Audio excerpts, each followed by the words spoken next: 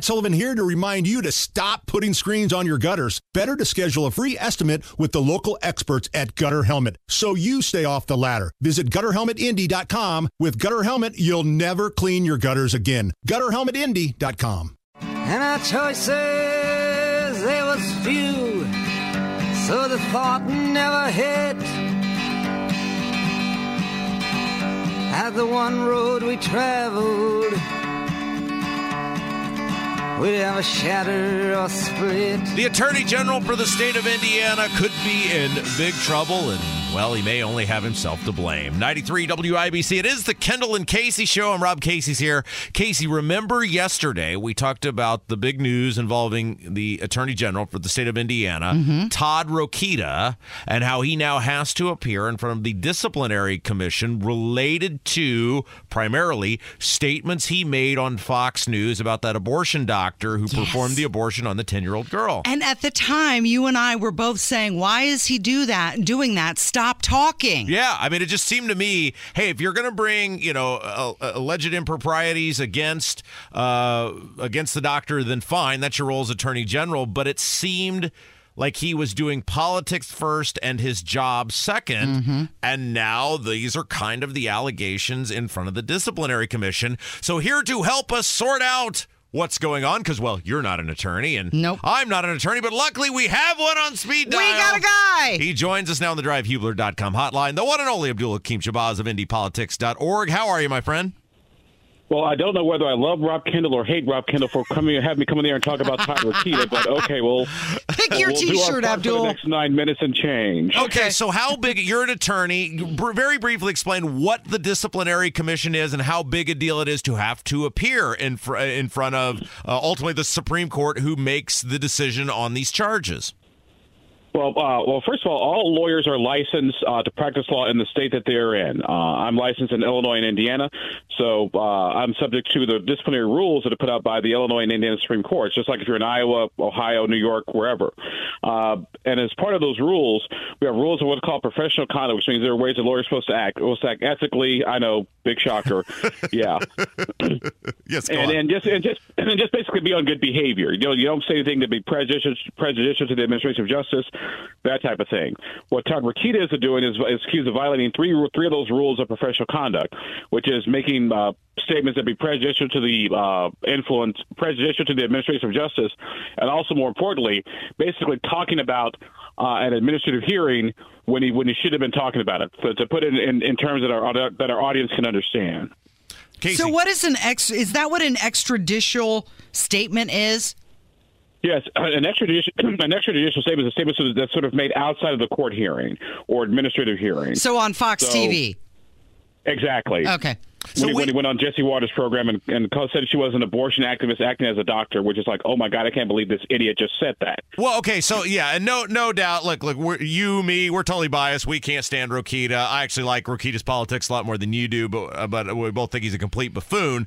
That being said, we said at the time, Casey and I did, when he went on that show with Jesse Waters, hey, look, if you think this doctor did something wrong or something that your office should be pursuing an investigation of, that's fine, but to sprint to a cable news program and be talking about it, and he was, calling her all the names and everything else, that seemed really unbecoming of the Attorney General, and apparently this disciplinary commission feels the same way. Yes, and by the way, the disciplinary commission has been looking at this for a while because complaints have been filed, number one. Number two, in a hearing regarding Rokita and Dr. Bernard, Judge Heather Walsh, a Marion County judge, said that Rokita had broken the law on confidentiality. So he was already sort of in trouble in the first place. Then you had a couple of some law folks file complaints with the disciplinary commission. They've been looking at this for a while, which is why we've been here. And also something else to keep in mind, too. My theory is that Rokita probably knew he was under investigation, because usually the disciplinary commission sends you a letter like, hey, a complaint's been filed, blah, blah, blah, blah, blah, which is why when the disciplinary commission put out their complaint, Rokita immediately responded. And you don't do that in an hour. So he's been knowing about this for a while, is what the speculation has been. And so they were ready to go once the disciplinary commission filed their complaint. Okay, real quick, because I know Casey wants to hop in here, but I have to ask you this because, to steal a phrase from Corinne Jean-Pierre, it's top of mind. he responded, but he mentioned his re-election in his response. And I have seen a whole bunch of people say, dude, you did this in your official capacity. You're talking about politics in your campaign. Could he be in trouble for that as well? Let me put it this way. I would not be surprised if a number of complaints have been filed with the Inspector General's office. He said that he has a duty to inform the public. Is who's right here? He shouldn't have been talking, or he has a duty? Well, he has a duty to inform the public, but the duty is sort of like on a timeline. For example, you can inform the public, hey, we're investigating Dr. Bernard, and just leave it at that. You don't go into Dr. Bernard's character. You don't necessarily go into the allegations. You do all that in the public hearing. That's where you do all that. That's what a prudent, smart, intelligent lawyer would do, but no one's ever accused Todd Rokita of being prudent, smart, or intelligent. So. Abdul is our guest. We're talking about the disciplinary commission charges against Todd Rokita. So what happens now? You got me worked up this I know, and look, but you have great insight into this. You know how the law works. So what happens now? Does he go in front of the Indiana Supreme Court and plead his case? The disciplinary commission will have a hearing. It'll be a closed hearing. They'll take everything under consideration. They'll look at what the commission said, what Rokita said, and basically there are four options: public or private reprimand, suspension from law for a set period of time, suspension for practice with reinstatement only if the lawyer proves their fitness, or permanent disbarment. I'm thinking probably one or two to start with, probably sort of suspension for like 30 days, kind of like what happened with Curtis Hill. However, with Rokita's personality and all the crap he's pulled, I would not be surprised if they actually come back a little bit more serious than that. Well, okay, so this is the big thing Casey and I talked about yesterday, and we were talking about as this story was breaking in real time on the air. Rokita made a big part, or his people did, of him getting Curtis Hill out at the convention was, look at how Curtis Hill's kind of, stained the office, and we can't have him running for re-election with this hanging over his head. And the fact that he could have the same thing as Curtis Hill, wouldn't the prudent thing for Rokita to do, if he's a man of his word, just step aside and let somebody else run? Well, number one, be careful what you wish for, because you just might get it. Number two, karma is a bitch. And number three, I could only hope. Now, does it say in the Indiana Constitution that the state has to have an attorney general? Yes, the attorney general is in the. I want to say the attorney general is in the Indiana Constitution. My memory serves me correct.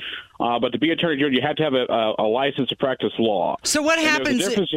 Oh, go ahead. And if Rokita is permanently disbarred, then he's going to have some issues, because can he serve as attorney general, having not being an attorney and being permanently disbarred? That's going to be the big question. I don't think he can.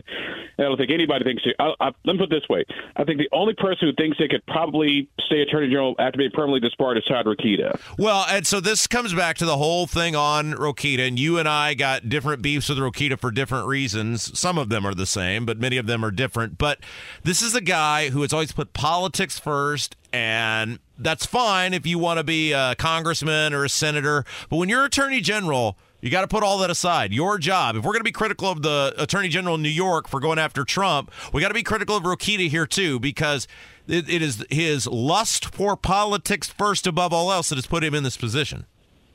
Yes, and also something to keep in mind too is that Steve Carter never had these issues. Greg Zeller never had these issues.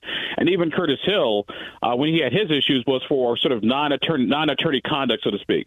This goes to the heart of what an attorney is supposed to do, which is keep your friggin' mouth shut. I had to catch myself for a second there. Keep your mouth shut and just do your job, and leave all the extrajudicial statements for somebody else. He is a national treasure, and boy, I'm sure he's going to be covering this case like nobody else. He's the one and only Abdul Hakim Shabazz. Find him at indypolitics.org. Thank you, my friend.